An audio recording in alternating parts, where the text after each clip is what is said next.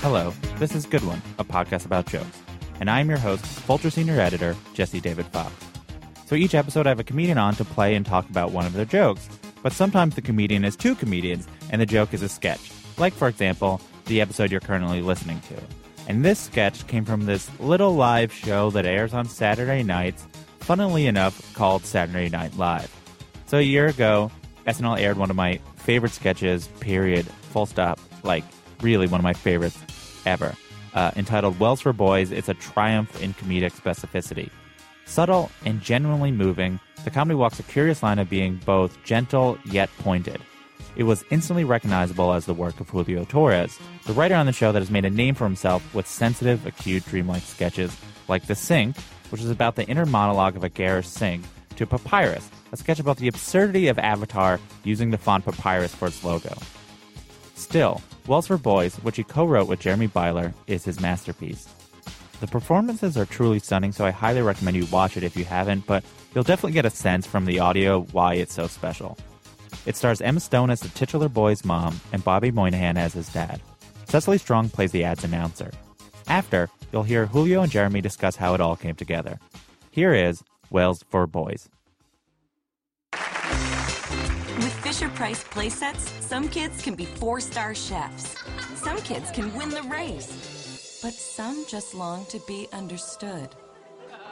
Introducing Wells for sensitive little boys from Fisher-Price. Wells for sensitive boys to wish upon, confide in, and reflect by. Some boys live unexamined lives, but this one's heart is full of questions. Just hear how much he loves the well. You don't want to do the commercial anymore? Okay. Do you want to go watch Y Tu Mamá También? Yeah? Okay, he wants to go back to the well. He'll enjoy running his little fingers around the edge of the well. On days when he's had too much, he'll lean on it and contemplate his reflection. Some kids like to play, others just sort of wait for adulthood.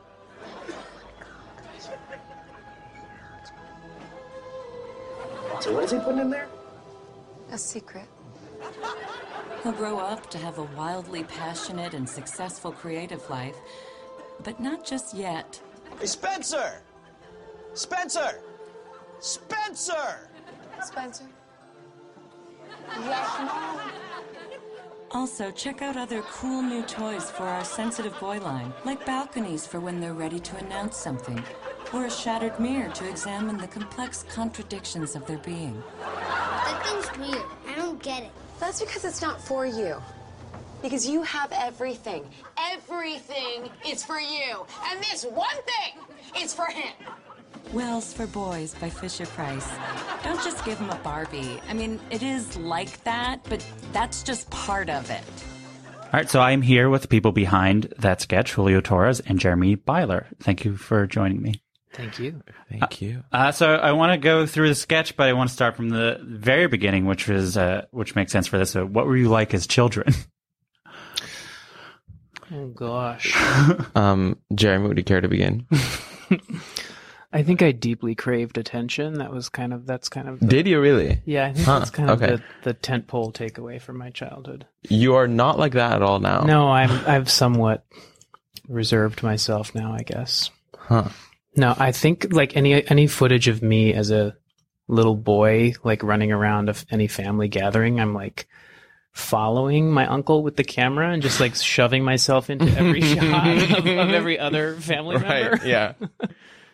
Cameras give you life. Yes. Thank you. And they still do. Yeah. Julio? I was very quiet. I was very reserved. I don't think I never got in trouble. I don't think I did anything that warranted discipline. Yeah,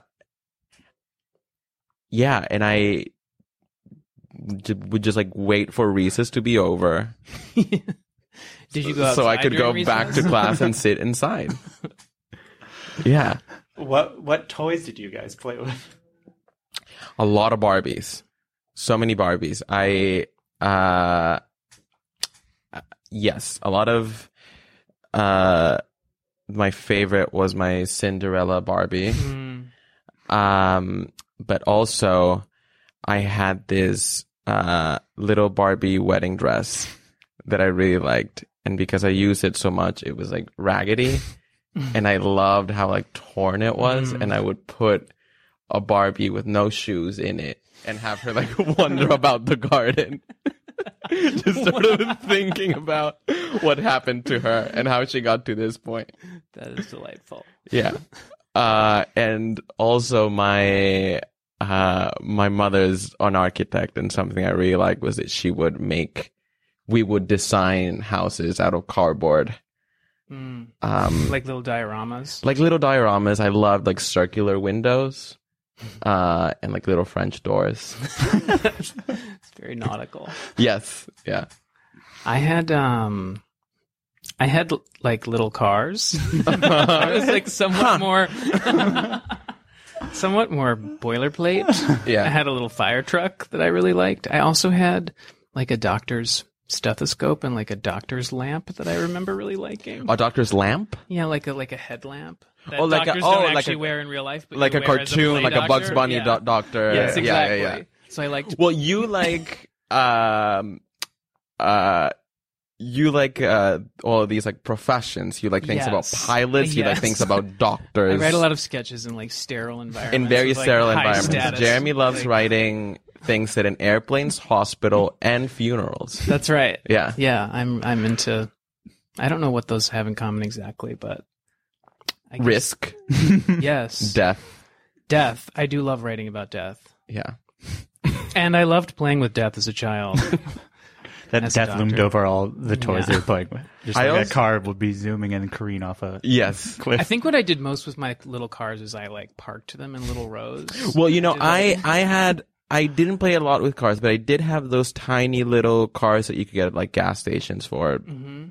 I don't know, like they were like very small and very cheap, but I guess like Hot Wheels cars, like that type of Yeah, thing, like or like Matchbox off-brand cars. Hot. Yes. Yeah, And I I had a lot would of those too. put them all in a row, and I would play traffic, and they would just be like stuck in You would traffic. play just, like, and I would move stuck them on the like 405. yes, and I would move them like centimeters or like millimeters at a time. I And they remember were I just couldn't. stuck in traffic. My parents told me that I wouldn't go to bed until I had all my vehicles parked, That is so like funny. in little rows. And then I also had a little fire engine that I rode that was like little boy sized that you ride kind of like with a foot on either side of it, Sure. made of plastic. I believe you had a makeshift well. Yes. If you want to explain what that is for our listeners. There was a little I lived in a couple of places growing up, and there was this one small house that we had, and there was this like little backyard with an empty pot that collected water, and I would just like gently caress it when the time needed it. Sure. Yes. Yeah. So then many years pass and you're here. What moves it from a thing that was your life to this is maybe a thing that can go on television? I don't know. I think that I had never tried a commercial before, like a commercial parody before. And We toyed with versions of it that were basically just a little short film, kind of, right? yes, because if left to my own devices, I think we would both always make little movies that aren't necessarily parodies of anything. Yeah. That aren't sketch comedy. But, Yeah. but then we remember where we are. Unfortunately, this one had to be on SNL. Yes. So Yeah, I'd never successfully. I've never written a commercial that I liked. I don't know how the idea popped in my head, but I know that it was an idea there for a while because we kept postponing it for a long time. I remember when you pitched it to me, there was something so funny about how specific the product is.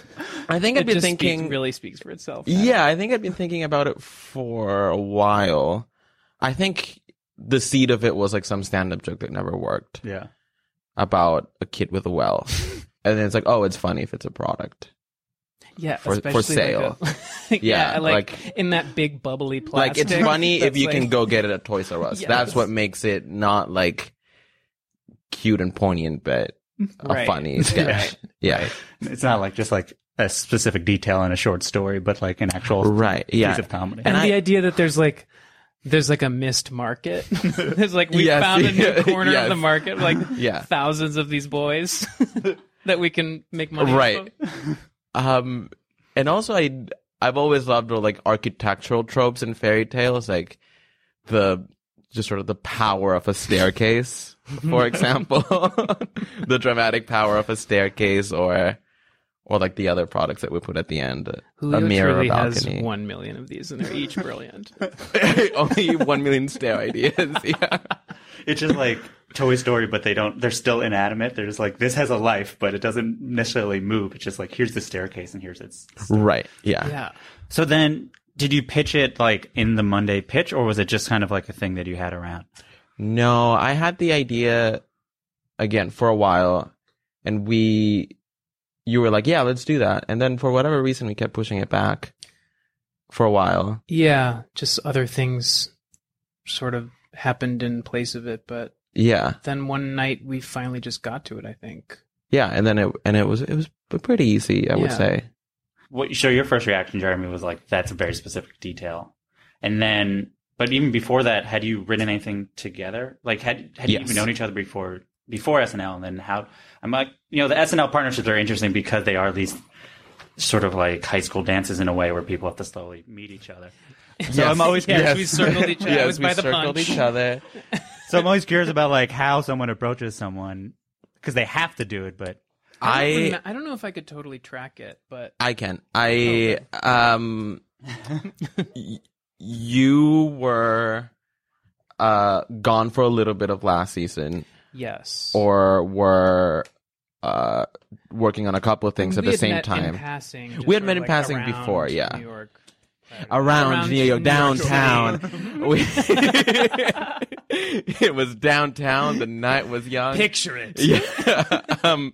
But professionally, there was a vacant desk because Jeremy was busy, and I was asked to fill it for a few weeks, and then I met you. This is last season This is- when Julio, was a guest writer. season 41, when Julio Yeah. guest wrote for 3 weeks. And then we just sort of got to talking at like a work function, but not a work proper. Right. And then we talked a lot during the summer. Yeah. And that wasn't the first thing that we worked on together. No, we did No. some other stuff before that. Yeah. Yeah. No, absolutely not. It was just fun. It's just fun to, like, Yeah. your ideas are all super fun, and I didn't think about it too much. It was just like, It was this easy. is great, so let's do this. And is there Julio was available. It wasn't thank even the goodness. first water-based sketch that we wrote together. Wait, what are you thinking of? The sink. Oh, yes, of course. Yeah, it wasn't the first urn of water. We've also collaborated on many that have gone swiftly into the garbage. Yes, many. So, is the nature of the partnership, at least as it started, you making Julio sort of like kernel of idea, sort of more expanding upon it, or at least that was at first?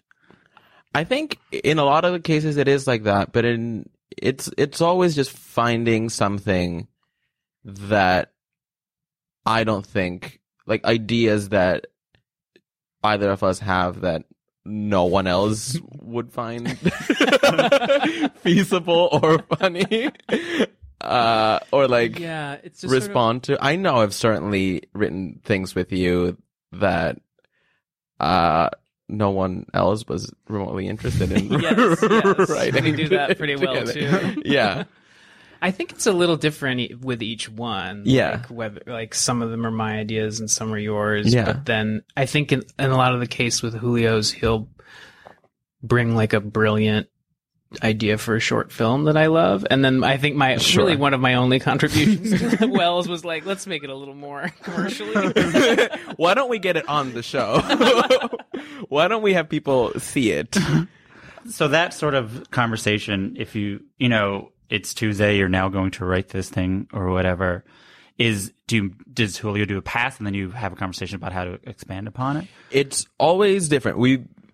I think this one, I think you did made a pass, and then you made it better, and then I we often looked for commas that weren't supposed to be there, and then we turned it in. Yeah. The commas are really Yeah. Often we begin by just talking about the idea without scripting anything. Yeah. Just kind of finding a few things that make us laugh a lot. Yeah. And that if we find enough of those easily enough, I feel like it feels okay to begin writing that thing. Yes. Which I think is similar to the way a lot of people find their ideas, but I always wonder this with commercial parodies, and you guys are the first people I've talked to who've written one. The sort of language before the joke starts, I always imagine being incredibly boring to have to write very specifically. That's actually my favorite part. Is it? I was like, you're like, oh, I love trying to nail the Fisher. Do you like watch a commercial? Is there sort of there were actually no Fisher Price commercials that we looked for some. They were so antiquated that they don't look like that anymore. I don't think. Right. Yeah. I think they're cooler, and they want to make the child buy the toy. Mm-hmm. They want to make the child like tug on mommy's skirt. Yeah. But I think that because we read so many commercial parodies every week, at work, written by our peers, we're writing that language is pretty second nature. I feel like. Yeah, for me in this sketch, like the commercial voiceover and stuff. Yeah. And also they had jokes in the voiceover had. In this one, it just felt like let's get like the setup is important for the Wells to land and feel like a little out of place. Yes. So that it was just like whatever is quickest to get to that. Drop. Right. Yeah, I mean, I think there are certain things that the voiceover does, especially at the beginning, which is, the title for the sketch is Wells for Boys, but the voiceover says like Wells for sensitive little boys, which is like a very specific distinction, which I think was like essential for this sketch to even work, is to say, oh, that we're talking about a thing that exists. And then what it really is setting up is, oh, this sketch is not, it's like partly a commercial parody, but it's really just a very short movie about a little boy. Yes, sure. Yeah, because it's like, I feel like a commercial parody is the way in, and then we're seeing the life of this boy and these two parents. There's a part where essentially it kind of breaks because you cut to the kid to do his testimonial, but then he whispers to his mom. And then you're like, yes, well, that's not a commercial parody anymore. Right. No, right. And we were very aware of that. And even that part was sort of questioned, I think, by all of us. Or maybe just, I don't know if you questioned it, but I was... About whether that would, like, read as what it was supposed whether to be? Whether it was going to be too confusing to have, because... First of all, commercials don't have testimonials from boys being like, I love this truck. And second, that would be out of place necessarily. Sure. Though, but it wouldn't be out of place hypothetically. He was like, yes, I love this well. Yeah. But what is out of place is hypothetically if he's the actor or the person being. Yes, like, exactly. Yeah. Because he's not a. Right. Because then that's his real mother who's acting in the commercial. Yeah. We had a couple alts for that take too. We had a lot of them. What did we go? We went with Y Tu Mama Tambien. Right? We went with Y Tu Mama Tambien. Yeah, the first we had a lot of different movie titles. I think. Yeah, I'm trying to remember some. Chocolat. Yeah. Yes. That one just didn't sound quite right. Yes, and also I think I was hung up on it sounding like candy. Chocolate. Yeah, yes. Right. That's why a little boy would like that movie. Yeah. Right. Like yeah. sweet Exactly. chocolate. So was it deliberate when you're like, this is that we have to have that sort of shift? Like, I mean, you said there's some debate, but do you remember what made you realize that is what we have to go with? Well, I know that I was always a little hung up on, well, this can't just be a commercial. Yeah. You know? Yeah. Yeah. It stops being a commercial, I think. Yeah. At a certain point, I think it. Yeah, I mean, half the joke is, wait, is this still a commercial? Because then you go back to it, right? You go like, you go back to it at the very end. Like, yeah. And this, like, I think Dave McCary, who directed it, like, deserves a lot of credit for this part of it too. He's really brilliant, but he has one of the most tender, beautiful hands. But I think when it comes to directing, yeah, he's really incredible. But I think as it goes on, the perspective of the boy starts to kind of control the commercial a little bit. Yes, we're seeing life through his eyes. Yeah. for what he allows us to see, because we're always the way he framed those shots with the well were so good because we're spying on him, and I think that's like something that he kept saying. It's like we're looking at him when he doesn't know that we're looking at him. Right. And you gave the kid that note once to just like on this next take, just look right into the lens. Yes, yes. Very funny. Just suddenly realize that you're being observed. Realize the scope of it all. Yes, realize the magnitude of what you're doing. I mean, Dave made so many amazing choices with this one, but the top one was definitely casting that kid. Yeah, that kid was great. The decision, the line, which is, or even the beat, which is like, you know, eventually you'll have a passionate, fruitful, creative life, but like obviously that's in the future. Mm-hmm. What made you like, oh, it needs that? I think also otherwise it would just be a very sad sketch. Do you feel like that is like? I think that one I think specifically came from just sort of me reassuring my parents in the past, and because I know that my father was so very worried that I would never have rent, and that I would never sort of come out of my mother's skirt and just like never be a functional person. So I think this one was just sort of like, it'll be fine, but not for a while. You have to just wait. You have to just wait. The other one, you have to wait for adulthood. Yes, and that's like something that I always felt that I did. That I, before having agency in like moving here and all of that, I felt like I just sat and waited.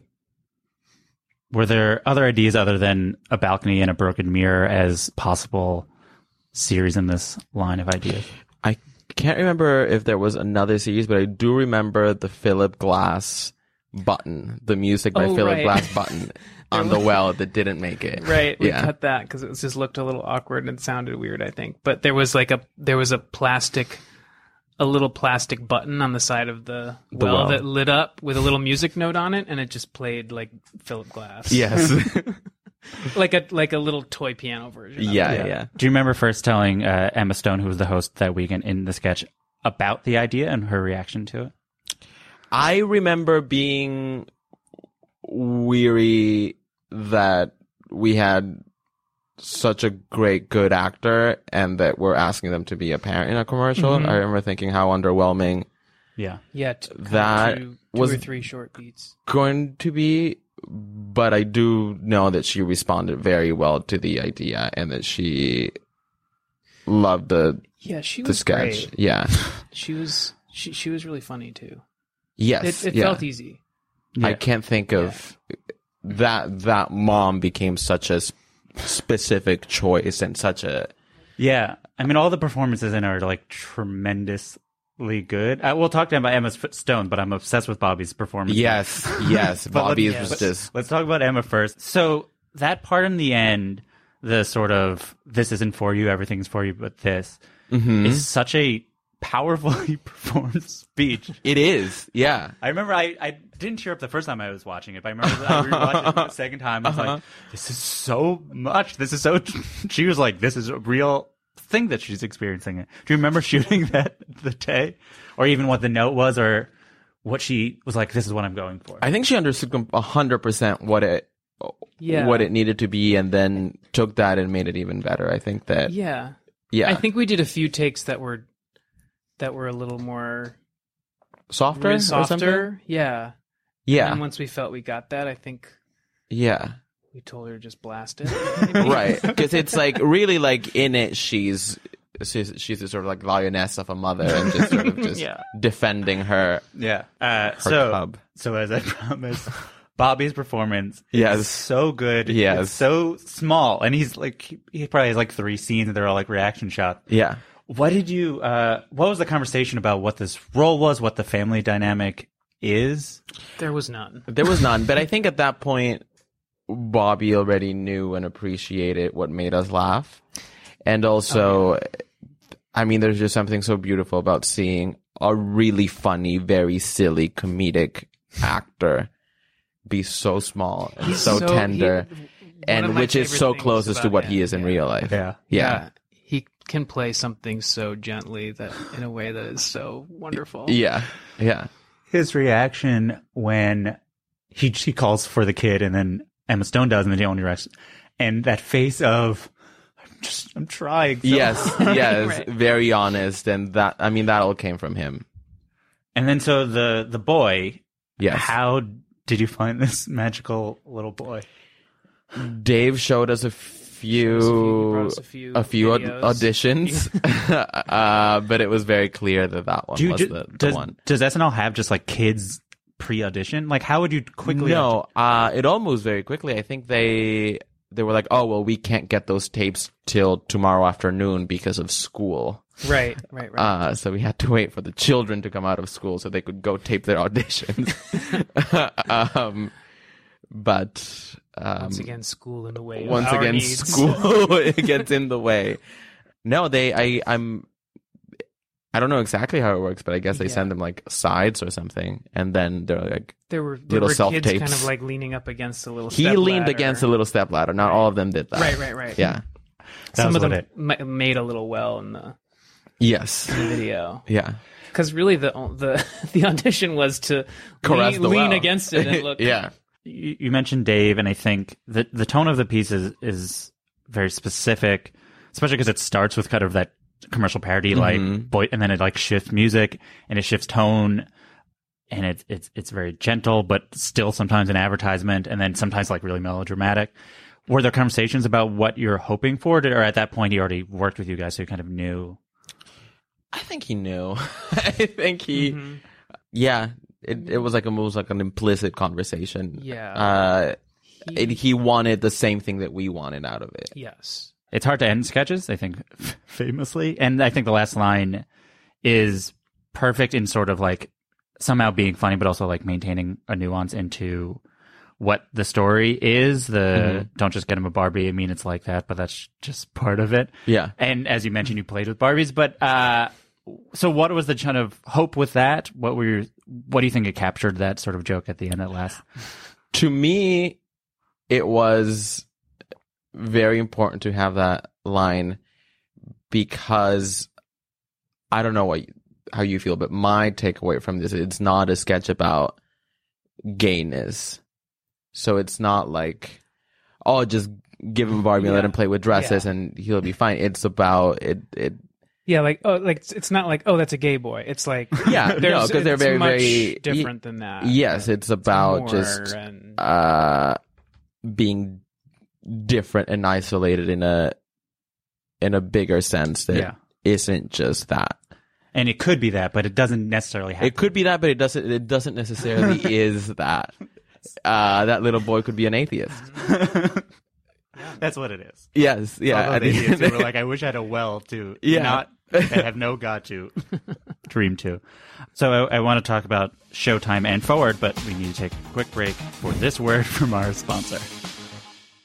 Hi, it's me. So I'm here to talk to you about algorithms because they're good and I love them. My friend Maris Kreitzman wrote an article about how they're bad, but I think they're good, especially the Apple Podcast algorithm, which takes into account how often you rate the show or write a review on Apple Podcasts, because it's a great measurement tool, because it shows, fan engagement or whatever. Anyway, I want you to do that. That's what this ad is for. Can you do it? And if you do it, I'll say how good your review is. So recently, Definitely Not Ben wrote a review, and he's good for doing it. It was a good review. I don't know what his name is. I know it's not Ben. I bet it's also Jesse. So thank you, Jesse, for writing that review, and back to the show. So we are back. So it's 11:30, or I don't know when it aired during the show, but sometime between 11:30 and 1 o'clock on Saturday. So how does it play in the studio, and specifically how was it for you guys when it played in the studio? I think it was received to a satisfying loud level. grins. Yes. No, I think At first, it's a very quiet first person laughs very early on, but Yes. only one you can hear, which is great about SNL. You can hear one person laugh at just, but like there's some boys need something else, or like Yes, one yes. person's like, woo, Yes. and it didn't even matter what the premise was, and then as it kept on going, people started getting it. It seemed like. Yeah, I think that it's definitely, at the end of the day, I think it's a very accessible piece. Yeah. But I think that once people identify either themselves in it or the kind of person that is being described, then that's when... Because I think that the parts that were better received were the boy in the context of the other boys. Because that's the very easily identifiable, like, little... The, like, hard turn from loner, those boys to him. Yes. Yeah. Yeah, just the fact that they're like, got it, it's not that type of boy, and anyone who's not that, you're like, oh, it must be hard. Right. Because that is what you expect in a toy commercial. And then here he is, like, tracing his finger around. Yes. Yeah. Well. You only see well-adjusted children in toy commercials. Next day it goes online, and I would say it struck a chord with certain people. I mean, I loved it, but also there was an advocate wrote a headline which was Wells for Boys nails the loneliness of queer kids. Well, that's why we set out to write this. Yeah, I imagine we were shooting for an advocate piece, and we got it. You've gotten so many dates out of it. Yeah, I mean, how do you feel when someone says, like, oh, this is, I mean, like, the piece is many different things, but ascribed a certain sort of a agenda to what you're saying? Well, I mean, I think it was written by two gay writers whose otherness is linked to their sexuality, but I don't think that's necessarily all of it. Yeah. Or it's exclusively for that, with that agenda, with that purpose. Yeah, it wasn't the reason, but obviously it's connected to it and it's linked to it. It's nice to see any response to any sketch, let alone like someone who you feel gets it in that way. Yeah. You know, that was kind of nice. It seemed like I mean, people that live that life were like, this is a piece of art that expresses that in a medium that you don't usually see that expressed. I think, yes, I imagine most people are like, oh, eventually there'll be a movie about a gentle gay kid, and then my life will be finally told on the big screen or whatever. Instead, it's a commercial parody on Saturday Night Live. Sure. We had someone on set pull us aside. I don't remember who it was, but she just, I think, grabbed her arm and said, "Thank you. I have a sensitive boy." Yes. It was a thing where Julio, from knowing your stand-up and just knowing your work, I was like, oh, I assume Julio wrote that. I remember I interviewed Chris Kelly early in the season, and I was like, oh, did Julio write Diego? He was like, yeah, Julio wrote Diego. And I was kind of wondering, you know, especially this is your first full season as a writer. I wouldn't say struggle is the right word, but sort of. Boy. No. I think it's sort of, what is the sort of process or of trying to create specific work that is specific to who you are as an artist in an institution that's been around for 40 years? I think it ultimately is about how I don't know how to do anything else. So like, what else am I going to do? Yeah, that's fair. Yeah. So you can only produce what you know how to produce. Yeah. And then, I mean, Jeremy, before SNL, you wrote for Inside Amy Schumer. Yeah. How is it different writing for a show that is like someone this has to be tangentially related to someone's brain, and this, which is defined by being a variety show? I don't know. I don't know that I think about it so differently in that way. I mean, I think similarly, it's all that I really know how to do, but I also think like with either show, there are a set of limitations and challenges that you just kind of try to incorporate and write toward. But I think also SNL can support a lot of different kinds of voices. So it's not about like no voice, but just I think it may change from week to week. I mean, it's probably different each year, but from being, I've interviewed a few head writers before, and often they're like, mostly the job is writing the sketches that no one else wants to write, whatever that is, whether it be, oh, we need something that uses a lot of cast, or there's a pop culture thing that we have to tap into, or a topical thing. Do you think, not saying you want to be head writers or not, I'm not asking if that's your goals, but do you think you could do something like that? Be a general, we need a thing, write that thing? Either of you? I wouldn't be as good. I've done it for this show plenty, sort of being a utility writer or sort of helping with a piece that the show like really needs, but is not necessarily like my heart and soul. But I still have, at least in the last few years, I still have sometimes found joy from that. But it's not quite the same as like a piece like this, or like. Is the joy just more like the joy of being a good team member? I'm trying to think of what it's a little bit that. It's a little bit like being a soldier. Yeah. Or just like surprisingly being like, oh, this is what felt like a homework assignment. I'm suddenly they do feel like laughing homework at assignments it. sometimes. I guess for me, the joy is like trying to make the other writers laugh. Like that's kind of the main. Yeah. That's the main thing that's driving me through pieces like that. Mm-hmm.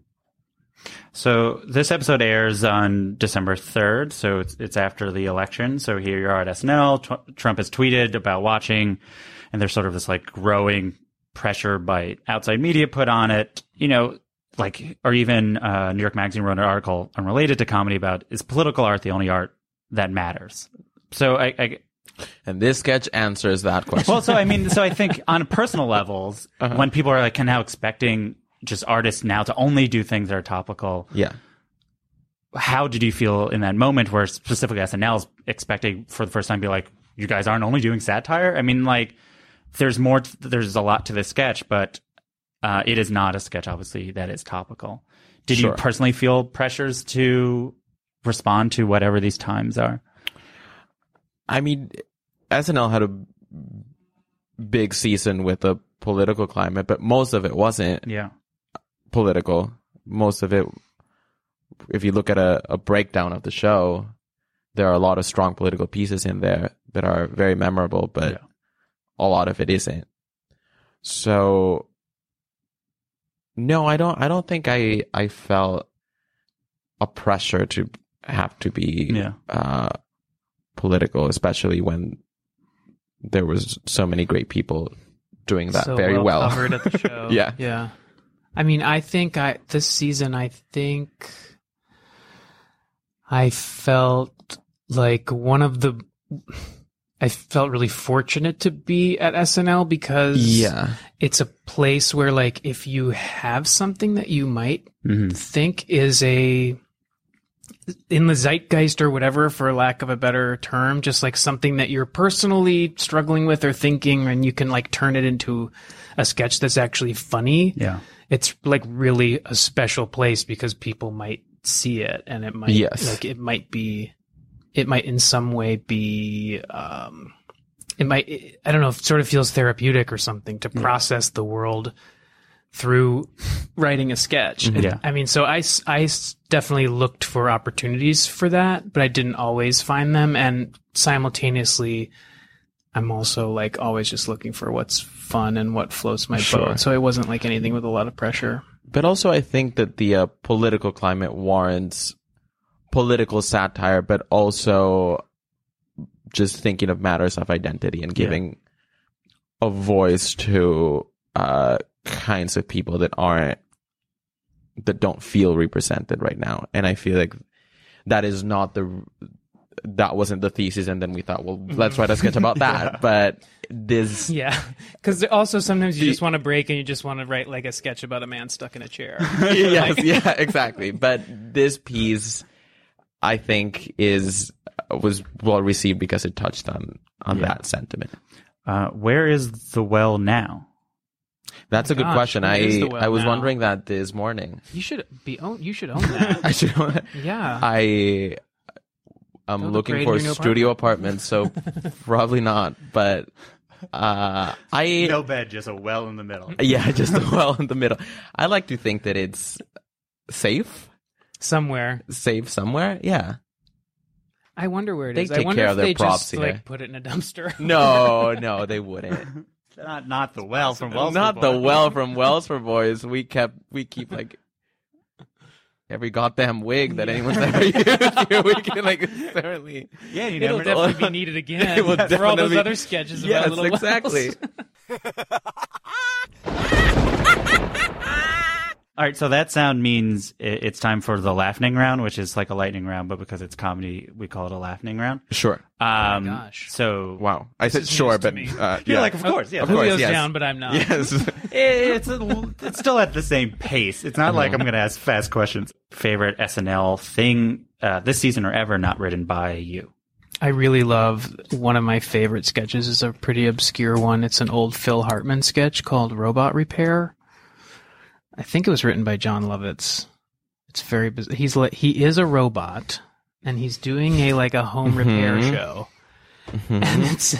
And he keeps having a dispute with his off-camera producer about the title of the show because the title suggests that it's how to repair robots, but actually the show is a robot doing household repairs. Yeah. It's very bizarre and very funny. I mean, The Continental always comes to mind. Mm-hmm. Christopher Walken and the fern with googly eyes. I love a lot of the commercial parodies like Oh, you do? Happy Fun Ball, Colon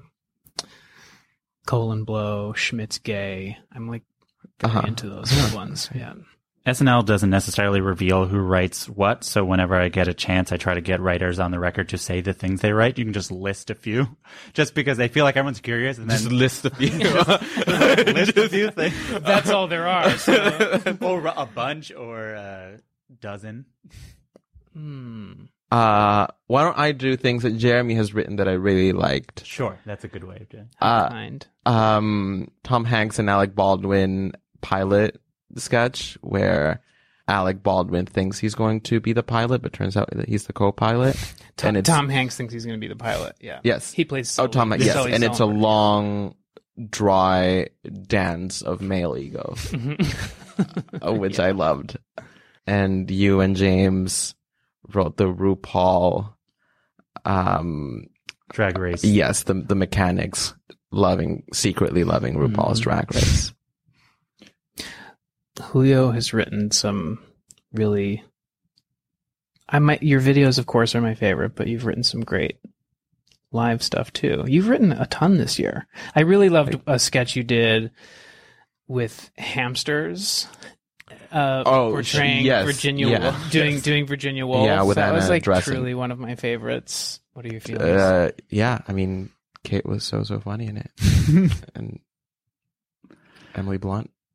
What a dream! What a voice! Yes, for sure. Yeah. The Sink, of course. Yes. The sink, of course. Which might be my favorite. Yeah. Yeah. You get to honor that sink. Yes. Yeah. If you could write for any SNL cast member, living or dead, but not obviously a current cast member, who would you like to write for, and who would you like the other person to write for? If they have to be, they don't have to be dead. What was the rule again? They could be anyone that's just not a current cast member. Okay. Don't break the rules. Okay. Literally just anyone who's not a current Anyone cast. anyone who I wouldn't currently be able to write Yes. for. Yeah, got it. For me, it's Phil Hartman. For you is Phil Hartman. Yeah. I know and really love and have always admired Lorraine Newman. Yeah. Interesting. Who would you want the other person to write for? Who would I like Jeremy to write for? I can't think of one person I wouldn't want Julio to write for. Maybe Jan Hooks. Oh, That would be really- Yeah. That would be exciting. That tells you who I thought. Oh, really? I don't know why. Who would I like? But how could you choose? I mean, you've the idea written for... the idea of Julio writing something for many, many different cast members is very thrilling. Kind of no matter who it is. you've written with and for Maya Rudolph, which is such a beautiful fit, I think. So that's cheating because he's done it. Yeah. But You can do it again. I guess the rules didn't specify you can't do it again. I'm trying to think of someone who's the perfect person who's clinical, articulate. I love this take on me because it's so. I think it's becoming more and more true. Actually. Clinical, articulate, serene, Yes. calm. Maybe that's why I chose Phil Hartman. Yeah. He's- I don't want to take your answer away from you, but yeah. Do you have a sketch that didn't air, that wasn't put online, that either didn't go at table or dress, that at this point you won't try again, but you will go to your grave thinking is funny? Or one that is that jumps on Oh, I am trying it again. I am trying all of them again. No, I don't know. There's this one that wasn't filmed but almost made it. Oh yeah. Called, I'll just give you the title of it. It's called Tiny Little Stairs. And I won't give away what it is, but it's called Tiny Little Stairs. I'll just vouch for it. It's quite wonderful. I wrote a sketch that went to dress that, let's see. It's not very good. But it's a little sketch about, like, Vanessa Bayer is a widow, and she's going to meet the man who received her husband's heart donation, and it's sort of like this. I heard this story on This American Life about that when that happened, and this woman met the heart recipient, and they had this like otherworldly deep connection. It was like very beautiful, but Vanessa goes to meet the man who received her husband's heart, and he's just like a full piece of shit. Sure. He's just like smoking and like playing his music and shit. Do you know who was supposed to play the piece of shit? I wrote it. It went to dress for Casey Affleck, and then I tried many times again, but I think it's meant to go to rest. At this point, yeah. That's it for another episode of Good One. SNL airs live Saturday nights on NBC. You know that, it's SNL. You can follow Julio on Twitter at Julio the Square and Jeremy at Jeremy Byler. Good One is produced by Jordan Bell and Jennifer Lai. Justin D. Wright did our theme song. Write a review and rate the show on Apple Podcasts. 5 stars, please. And hey, if you know anyone who might, like the podcast, maybe tell them. What the heck? You can email any comments, questions, or laughing around suggestions to goodonepodcast@gmail.com. I am Jesse David Fox, and you can follow me at Jesse David Fox. We'll be back with a new episode next Monday. Have a good one.